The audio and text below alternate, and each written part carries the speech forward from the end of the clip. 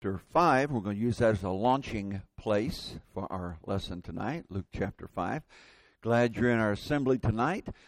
I knew we had a number of people gone this morning. They're out of town for the weekend. It's kind of showing up a little bit more tonight because we have so many visitors this morning. But we're glad you're here, and we hope that you're edified and uplifted by the time that we spend together. Several of you, on a personal note, have asked about my wife, Norma. And, of course, you know she's in Lafayette with a new granddaughter. Next month, our daughter Rochelle will have a little baby girl, and she'll be going to Florida. So I expect her to be home probably July, maybe August. No, I'm just kidding. Just kidding. So you think, really? Did he say that? No, actually, I'm going back to Lafayette to pick her up this week. So Lord willing, she'll be home next Sunday for a couple weeks or so. And then in the middle of May, head down to Florida for our daughter's birth for a little girl. So anyway, someone said this morning, said, you sure are grinning big. And it was just my natural grin. I don't know if there's anything different or not, but it is exciting, and we feel very blessed and appreciate everybody's encouragement and prayers and well wishes in that regard. Well, we're talking about effective evangelism on Sunday nights, and I want us to look at a passage here in Luke chapter 5 and read about an incident in the life of Jesus as he first called his disciples. This is somewhat parallel to Matthew 4, but I kind of like this account a little better. It gives us a little bit more detail of what we're discussing this evening. So Luke chapter 5, beginning in verse 1, so it was as the multitude pressed about him to hear the word of God, that he stood by the lake of Gennesaret. And he saw two boats standing by the lake, but the fishermen had gone from them and were washing their nets. He then got into one of the boats, which was Simon's, and asked him to put out a little from the land. And he sat down, and he taught the multitudes from the boat. When he had stopped speaking, he said to Simon, launch out into the deep, and let down your nets for a catch. But Simon answered and said to him, Master, we have toiled all night and caught nothing. Nevertheless, at your word, I will let down the net. And when they had done this, they caught a great number of fish, so that their net was breaking. So they signaled to their partners and the other boat to come and to help them. And they came and they filled both boats, so that they began to sink. When Simon Peter saw it, he fell down at the knees of Jesus, saying, Depart from me, for I am a sinful man, O Lord. For he and all who were with him were astonished at the catch of fish which they had taken. And so also were James and John, the sons of Zebedee, who were partners with Simon. And Jesus said to Simon, Do not be afraid. From now on you will catch men. So when they had brought their boats to land, they forsook all and followed him. This account, of course, tells us about the initial call of these disciples. And it's well documented to Bible students that several of these men, and the ones we have in the story, were fishermen. And you look at their lives, that they were just basically, of that day and time, ordinary folks. I think most of us are aware that they were not fishing for fun, for recreation, or a pastime, but this was their livelihood. These were not men of great scholarship or influence or wealth. They were simply ordinary working people of that day and time that Jesus called to use the same qualities that they had used in their fishing industry to be successful in reaching out to the lost. Jesus said to them, I will make you fishers of men. That speaks of this issue of evangelism. And with the title that I've given the series, Effective Evangelism, is I begin to look at different ways we might approach this, because I'm probably just going to do 2 more lessons in this series. And then when Gabe comes in, move on to some other things starting in May. I felt like I really wanted to do a lesson on this, because you think about being effective in evangelism, there are so many parallels when it comes to being an effective fisherman to effective evangelism. And so we want to talk tonight about fishing for people. The first thing that came to my mind when we think about fishing for people as compared to actual fishing, you need to know what you're fishing for. Now, let me just say in the very beginning, I don't claim to be a great fisherman. In fact, I, through my life, have done very little fishing. When I lived in Florida, occasionally did a little bit. It was fun to go out deep sea fishing. And one thing that was fun about that, they knew where the fish were. And so you'd always catch fish. I'm not too much just sitting on the bank hours after hour, not catching anything. But at any rate, I have been fishing a little bit. But I know this. The kind of fish that you're fishing for will determine your strategy. Whether you're fishing for bass or catfish or salmon requires different bait, different equipment, and a different kind of timing. You don't catch marlin the same way you catch trout. And so when you think about fishing, you need to know what you're fishing for. And Jesus used the same kind of effectiveness in targeting people that he wanted to reach. For instance, in Matthew chapter 10, the 12 Jesus sent out, and he commanded them, saying, "Do not go into the way of the Gentiles, and do not enter a city of the Samaritans, but go rather to the lost sheep of the house of Israel, and as you go, preach, saying, the kingdom of heaven is at hand." Now, why is that? Did Jesus have something against the Gentiles? Was Jesus prejudiced against the Samaritans? Well, no. And certainly we see as the gospel unfolds that the gospel went both into the city of Samaria and it went to the Gentiles. But Jesus had a purpose. Jesus had a target. Jesus had for his disciples a special mission, and that was to go to the lost sheep of the house of Israel and to talk to them about the coming of the kingdom. And we know later that when the commission was given, that the gospel went to the Jew first and then also to the Greek. The Jews of the house of Israel were the chosen people of God. And so Jesus knew what he was fishing for, and he told the disciples, "Here's where I want you to go." Well, after Jesus arose from the dead, and just prior to Pentecost, you remember Jesus in Acts chapter 1, before he ascended to heaven, told the disciples to wait in Jerusalem. And in Acts 1 and verse 8, he said, "You shall receive power when the Holy Spirit has come upon you, and you shall be my witnesses in Jerusalem and all Judea and Samaria and to the end of the earth." And so here is an outline, if you please, of the book of Acts, that the gospel began in Jerusalem. That was the target. And then they went out through Judea. In Acts 8, the gospel goes into Samaria. And then you see in 10 to the Gentiles. And then in Acts 13, Paul and Barnabas begin their missionary journeys. And so there are targets, you see, that Jesus had in mind for them.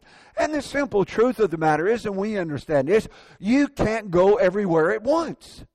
You can't be everywhere. And so there's nothing wrong with having a strategy at certain times to reach certain people. And so you need to know what you're fishing for. Secondly, you go where the fish are biting. And good fishermen understand this. It's a waste of time to fish where the fish aren't biting. Now, as I said a moment ago, when we lived in Florida, it was fun to go deep sea fishing because you got on these vessels and have this sonar, and they could find the schools of fish. So you always came back with fish. And that's the way I like to fish. I want to bring something back. And so they knew where the fish were. Now, my uncle is a big fisherman. In fact, I have two uncles that live in Okeechobee, Florida. And my one uncle lives there 6 months a year, and he's the bigger fisherman of the two because he's only there 6 months. Then he goes back to Louisville. Uncle David fishes every day except Sunday. Now, if you've never been to Okeechobee, you don't understand that. But in Okeechobee, Florida, you can go to the Walmart, you can go to Mom's Diner, you can go to flea markets, or you can go out on the lake fishing. That's all there is in Okeechobee. And so he goes fishing every day. He loves it. And he's figured out where the fish are. I've been out with him, and he's figured out where the fish are biting. And so he knows where to find them. And it's a waste of time to go places where you know they're not biting. Well, how about in Matthew chapter 10, verse 14, Jesus said, "And whoever will not receive you, nor hear your words, when you depart that house or city, shake the dust from your feet. And so Jesus understood that some people are not going to receive the gospel. And if we're going to be successful in this mission of evangelism, we need to go where the fish are biting. We need to go where people are being receptive. Now, that fellow knows where the fish are biting. That may be a bit extreme, you see, but you need to go where the fish are biting. You know, through the years, I have known people in places I've lived that have been trying to convert the same guy where they work for 20 years. Now, and have you ever heard this statement? Well, you know, you never give up on anyone. You know, actually, that's not exactly biblical. The Lord said there's a time you do. There's a time you don't cast your pearls before swine. There's a time when they don't receive you, shake the dust off your feet. In fact, we see the Apostle Paul doing that in his missionary journeys. And so there is a time to move on. Oh, there may be a time when their situation changes or their circumstances become different, or there's another occasion where they can be reached for the gospel. But sometimes it's just time to move on to another prospect. And so you go where the fish are biting. You go where people are receptive to the gospel. You know, I've seen people sometimes come into a service and they're kind of drugged by someone, you know, to a meeting or to an assembly. And you can tell by their body language they aren't interested. Well, there's no sense trying to beat them over the head for a Bible study or to twist their arm. Look for some interest. Look for a time that they might be eager and receptive to sit down and study the Bible. And that leads us then to a third point, if we apply the idea of fishing to effective evangelism, and that is to learn to think like a fish. Now, I kind of use that accommodatively a little bit, to think like a fish. But in order to catch fish, you have to know something about fish. Some fish like smooth, still water. There are others that like to swim in rushing water. Some fish are bottom crawlers. Others hide under rocks. And so if you're going fishing, and I'm sure fishing in Texas is a lot different than it probably is in Florida, and so you probably have to know that. The different places that you fish, and to know what kind of fish that you're fishing for, and to think like those fish. Now, Jesus knew what unbelievers were thinking. In Mark chapter 2 and verse 8 it says, "But immediately when Jesus perceived in his spirit that they reasoned thus within themselves, he said to them, 'Why do you reason about these things in your hearts?'" Now, granted, Jesus as the Son of God has an advantage over me and you, because Jesus knew the hearts of everyone. I don't know someone's heart. I can't judge someone's motive. And so what do you and I have to do? Well, we got to work a little harder at this. We've got to be perceptive. We've got to listen. We've got to look at people's body language. We have to listen to their words. We have to try to figure out where it is that they're coming from and to try to understand what they're thinking. You know, when I go to talk to someone, have a Bible study, the first time I go, I don't really sit down usually and start with a Bible study. I like to go and get to know them. I like to sit down and find out where they're coming from. I want to know what their thinking is. I want to know what their religious background is. I want to know how involved they are in whatever religious organization they've been involved in, and how devoted they are to that, and if they buy into the tenets of that particular organization. That you need to understand where they're coming from, to think like they think. And we need to be sensitive to unbelievers. In Colossians chapter 4, verses 4 and 5, Paul said, "Walk in wisdom toward those who are outside." Speaking of non-Christians outside the fold of safety, "redeeming the time, let your speech always be with grace, seasoned with salt, that you may know how you ought to answer each one." Now, you answer each one in a different way, because I can't stand up here and give you a blanket answer on what people think. It depends on where they're coming from. And those of you that have done any Bible studies at all with non-believers know that this is the case. Some people are very steeped in a particular religious organization. And you got to do some unteaching of some things that they believe. You've got to figure out how to approach that. There are other people that don't have any religious background at all. One of the things that I've noticed in the past number of years, and I want to use a term that is kind of used in the religious world, non-churched people. Now, I said that one time at a place, and someone kind of called me on it. She said, well, why are you saying that? Because why don't you just say they're unsaved? Okay, they're unsaved. But when I say non-churched, I'm referring to people that don't have any church affiliation, okay? There was a day, I remember when I first started preaching, that more people went to church than didn't. And so you could sit down with someone that had gone to church and they knew the basic Bible narratives. And so when you said something about Abraham, they knew who you were talking about. Or you talked about King David, they knew the Bible narratives. I'll never forget, a number of years ago, I was studying with a young lady that she was interested. And as I was studying with her, I said to her, I said, Janet, it's kind of like when God called Abraham, and she interrupted me. She said, who's Abraham? Well, I realized right there I needed to back up a little bit and not assume things. Now, when you're preaching, and I've had sometimes people say, I come and heard you preach, and you talk about stuff, I don't know what you're talking about. And it's hard in a 25 or 30-minute sermon to explain the background of every character and everything you're talking about, isn't it? It's almost impossible to do that. But when you're studying with people one-on-one, you can explain who Abraham is. Or you explain who David is, after a man after God's own heart, and what that means. And so when I talk about know how to answer each one, it depends on where they're coming from. The other thing I noticed, especially when we lived in Florida, that we had a number of people that our students would bring that not only were non-churched, they weren't even totally sure that they believed in the Bible, or maybe even questioned if they believed in God. And a lot of times I had to do evidence study with these people. And so I learned this. In fact, I learned this when first place I preached full time. I got this Bible study. Now, this will date me, some of you old timers. I was using the Jewel Miller film strips. And that was before they'd gotten advanced and had a cassette tape. It was a record. They're like round vinyls, and they got like okay. And we had a record you put on there. And now we had one that would ding and would move automatically. It's pretty cool, pretty advanced, okay? But it was on this record, and the film strip would fast forward itself. And I studied this older couple, and got all done with their study, and I just felt so proud. I was studying this couple, went over there every Tuesday afternoon, studied with them, and I thought after the fifth study I was going to baptize both of them. And lo and behold, it got done, and they weren't interested in being baptized.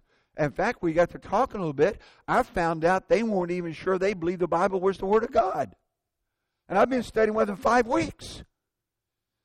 Well, for a 22-year-old kid, I learned me a lesson right there. I spent 5 weeks of my time, thought I was teaching and converting someone with people that weren't sure they believed the Bible. So, you know what I do? I sit down with someone and I say, well, let me ask you a question. Do you believe in God? Now, they may say yes or no. Now, if they say, I'm not sure, that tells me something. Then I need to start with evidences. If they say yes, I say, well, do you believe that Jesus Christ is the Son of God? They say yes, that's good. And then I say, do you believe the Bible's the Word of God and it's our source of authority? And so that we got some common ground. And so depending on these answers, I'm going to answer different people, you see, in different ways. And so I need to be sensitive to that. You know what the challenge is for me and for most of us been Christians very long? The longer you're a believer, the less you think like an unbeliever. That's just natural. You know what I think like? I think like a preacher. I do. And so I've really got to work at putting myself in the place of the unbeliever. But if we're going to win the unbeliever, we must talk to them and find out what they're thinking and where they're coming from. Thirdly, you catch fish on their terms. Now, fishing requires doing things that are uncomfortable. That's why I'm not a big avid fisherman. Because, you see, to be successful and effective in fishing, you may have to get up real early in the morning before it's daylight and go out when the fish are by. My Uncle David does that. He'll go out 4 o'clock in the morning. Or they go out sometimes on Lake Okeechobee at midnight. I don't want to be on Lake Okeechobee at midnight. I want to be in my bed, you see. So to me, that's uncomfortable. Avid fishermen go out when it's cold. I don't want to go out fishing when it's cold. Or I see them wading out into the water. I don't want to do that. I read this, I don't know if it's true or not, but they said that the average fisherman never ventures farther than a half a mile from a paved road. The average fisherman. But a serious fisherman, like my Uncle David, will they go to any length to catch fish. So that means understanding and adapting to the culture. In Luke chapter 10 and verse 8, Jesus said, whatever city you enter, and they receive you, eat such things as are set before you. Now, what's Jesus saying there? Well, he's saying that you need to adapt yourself to the customs of the people that you're talking to. Don't question it. Now, my first taste of foreign evangelism, I was 20 years old, and Harry Pickup Jr. sent me to the Ozarks in Missouri. Well, it was foreign for a kid that never been anywhere. Okay, that seemed like, I went to places that didn't have electricity and cooked off a wood stove back in those days. So I thought I was doing foreign evangelism. You know what? Those folks had different customs than I was used to. They lived differently. They ate differently. Now, most of the time, I'd say is really good eating. You know, especially the lady that had the wood stove who cooked. Boy, she was a great cook. But I stayed with a lady that wasn't all that good a cook. And then I went to some places where, I've always had a little bit of a weak stomach when it comes to certain kind of foods. And more so when I was younger. And I didn't want to hurt anybody's feelings. I knew enough not to do that. But I can remember, trying to move the food around on my plate a little bit to make it look like I'd eaten something. And then have to leave and go somewhere and find a hamburger. But I didn't want to hurt their feelings. I don't know if it did or not. I hope it didn't. I tried to follow this. When I went to Kazakhstan, it's the same thing. They ate a lot of stuff that I'd never seen put on a table to eat before for human beings. So, that's just true as you deal with people in different kinds of situations. There was an issue in the first century. Do Gentiles have to follow the Jewish customs? Now, Acts 15 says, no, Gentiles don't have to do that. Now, I think we understand when we talk about adapting to other people and their customs and their culture, that we're not talking about compromising the gospel, but we're talking about understanding them. We're talking about letting your target determine your approach. When you go fishing, you don't use the same kind of bait for every kind of fish. Along these lines, the Apostle Paul put it this way, 1 Corinthians 9. He said, for though I'm free from all men, I made myself a servant to all, that I might win the more. To the Jews, I became as a Jew, that I might win the Jews. To those that are under the law, as under the law, that I might win those who are under the law. To those that are without law, as without law, not being without law toward God, but under law toward Christ, that I may win those without law. To the weak I became as weak, that I might win the weak. I have become all things to all men, that I might by all means save some. Why, Paul? I do this for the gospel's sake, that I might be a partaker of it with you. There are a lot of different approaches to evangelism, and there's not necessarily one right or wrong approach, because we seek to adapt ourselves to people and their situations, to their needs, and to their hurts. You've heard the expression that people don't care how much you know until they know how much you care. And so that's caring for people. That's understanding people. You think something else about fishing. Fishing is messy and it's smelly. You know, my uncles go fishing, and they come back almost every time with their limit. I mean, they know where to catch the fish. And so they come back, and they got this fishing thing down to a science, and they put all the fish out there, and they're cutting the heads off, and they're filleting those fish and putting them in bags and freezing them and getting ready for fish fries down the road and all that kind of stuff. But, I mean, you get all done with that. I mean, it's messy.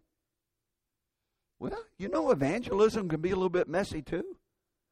You know, a lot of times in churches, we want the fish already scaled, gutted, cleaned, and cooked. Well, that's hard. I'm talking in a metaphor now, you see. I'll give you an example. I know of a congregation a number of years ago, and the fellow that had been brought in there to preach was known to really be good with personal evangelism. And they wanted someone really good with personal evangelism. And he was really good with personal evangelism. And he got out into the highways and the byways. I mean, he was bringing people in. You know what? It's messy. And one lady who told me this, and I had trust in this person, overheard one of the sisters say, "Look at the kind of people that are coming in this church. What's this church coming to?" Now, first of all, that's a very sad commentary on that sister. But who was coming in the church? People from the other side of the tracks. People from lower socioeconomic backgrounds. People from different races and ethnic groups than they were used to seeing in a white middle-class church. And it bothered. You know, and people, not just that, but people with problems, people that have been on drugs, people that were in Alcoholics Anonymous, people that had marital issues, people had problems. See, you get into really getting evangelistic. Sometimes you deal with some of those kind of, it's a messy thing sometimes. And so you got to decide, do we really want to be evangelistic? Do we really want to take the gospel to the lost and the hurting that need to hear the gospel? You know, the Bible tells us that the gospel is not necessarily going to appeal to the high and the mighty and the rich and the noble. Now, for some it will. There'll be some. But not many are called, Paul said in 1 Corinthians 1. And oftentimes the one whose hearts are open are the very ones, if we're not careful, that we want to shun.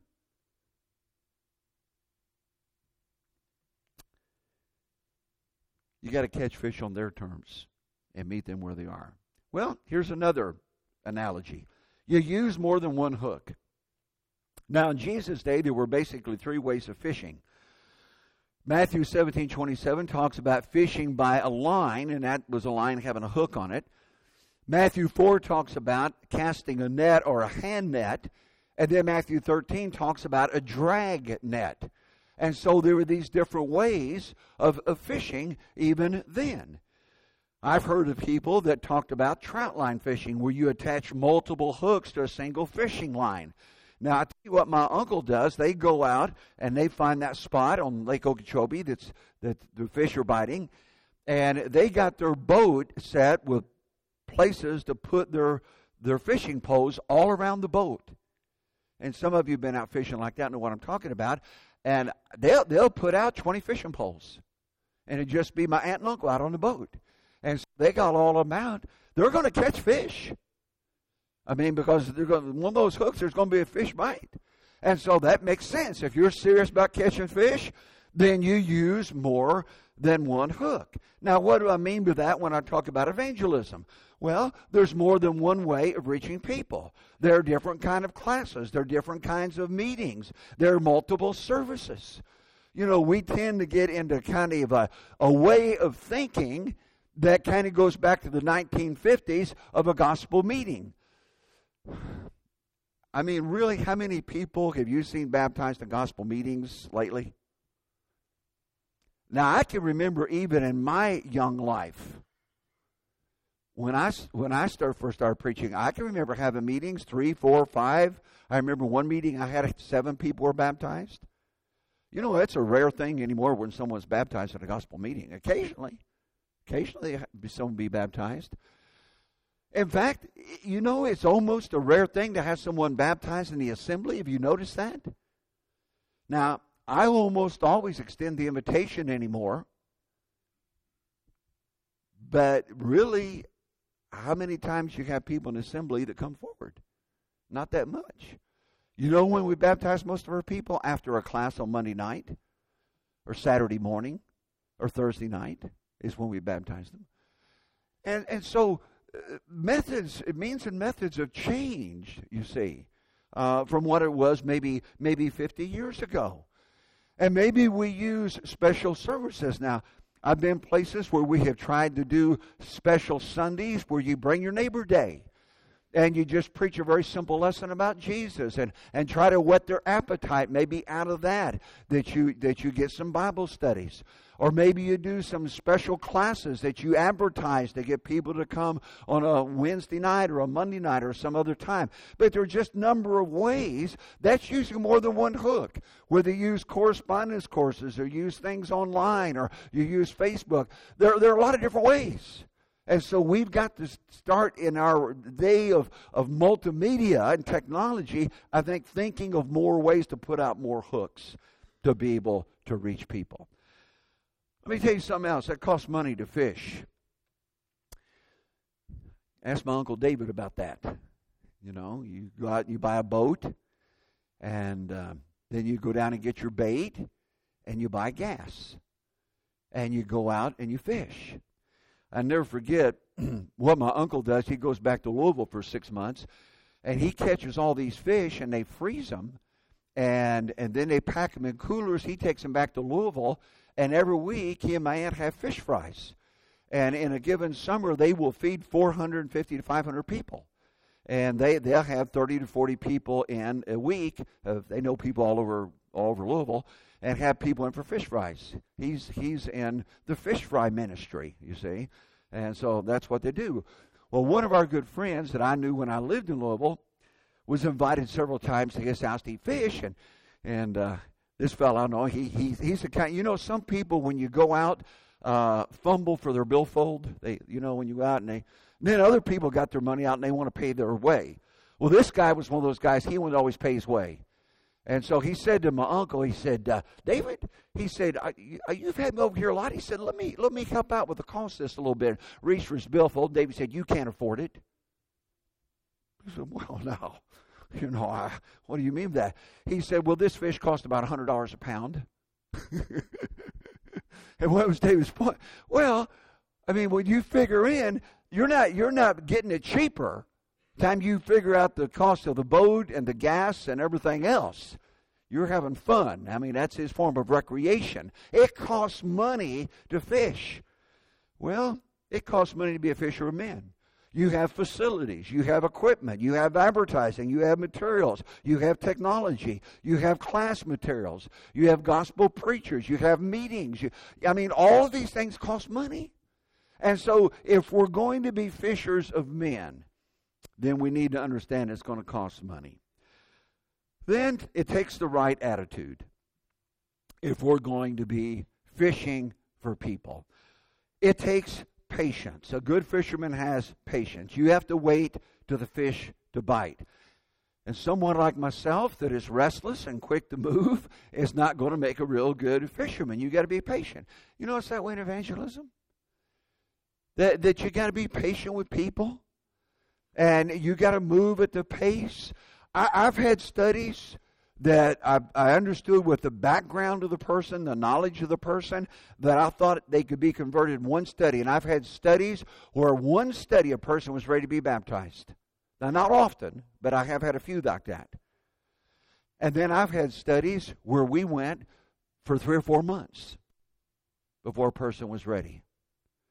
And it takes a lot of patience to be able to work with someone and have the right attitude toward them. It takes persistence. A good fisherman doesn't get discouraged and quit. They may go all day and not have a single bite, but they don't quit. I know David said, there are days, it's a bad day if they only get 3 or 4 fish. I mean, they're used to getting their limit. But they don't say, well, I quit. I'm not going to fish. No, he goes out the next day, looks for a different spot. And so we have to be persistent. And so if you talk to someone about a study and they say no, you don't give up. Or if you have a study with someone and get done and they don't obey the gospel, you don't quit. And so we are persistent with that. We can't give up and quit. And then it takes courage. I'm reminded of an old Greek proverb of the fisherman who said, "My boat is so small and the sea is so large." And sometimes we can feel like that in fishing for men, that we face storms, we face turbulent waters, and we are out there and it seems like the world is so big and we're so small that we must be of good courage. And then finally, you have to take fishing seriously. Now, most of us may fish for a hobby, but the apostles fished for their livelihood.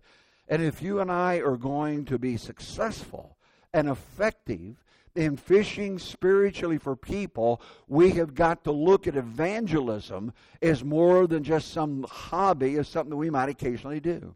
We've got to look at the seriousness of the Great Commission to go into all the world and preach the gospel to every creature. Effective evangelism is a lot like fishing. Peter and John and James were in the business of fishing for a livelihood. Jesus said, "Leave your boats, leave your nets, and I want to make you fishers of men." And we read in this book of their effectiveness. We would do well to emulate these kinds of qualities so that we too can be effective in evangelism. Well, as we close tonight, I hope this lesson has been helpful for us to give us maybe some insight, some encouragement, and maybe even some inspiration and motivation that we too might follow the call of Christ and answer that call, that we might fish for those that need to come and hear the gospel. I wonder if there's one here tonight that needs to answer the gospel call. If you have not obeyed the gospel through faith and repentance and baptism, we would encourage you to do that tonight. If you have a need and we can help you to encourage you or lift you in prayer before the throne of God, we also invite you. What together we stand and what we sing.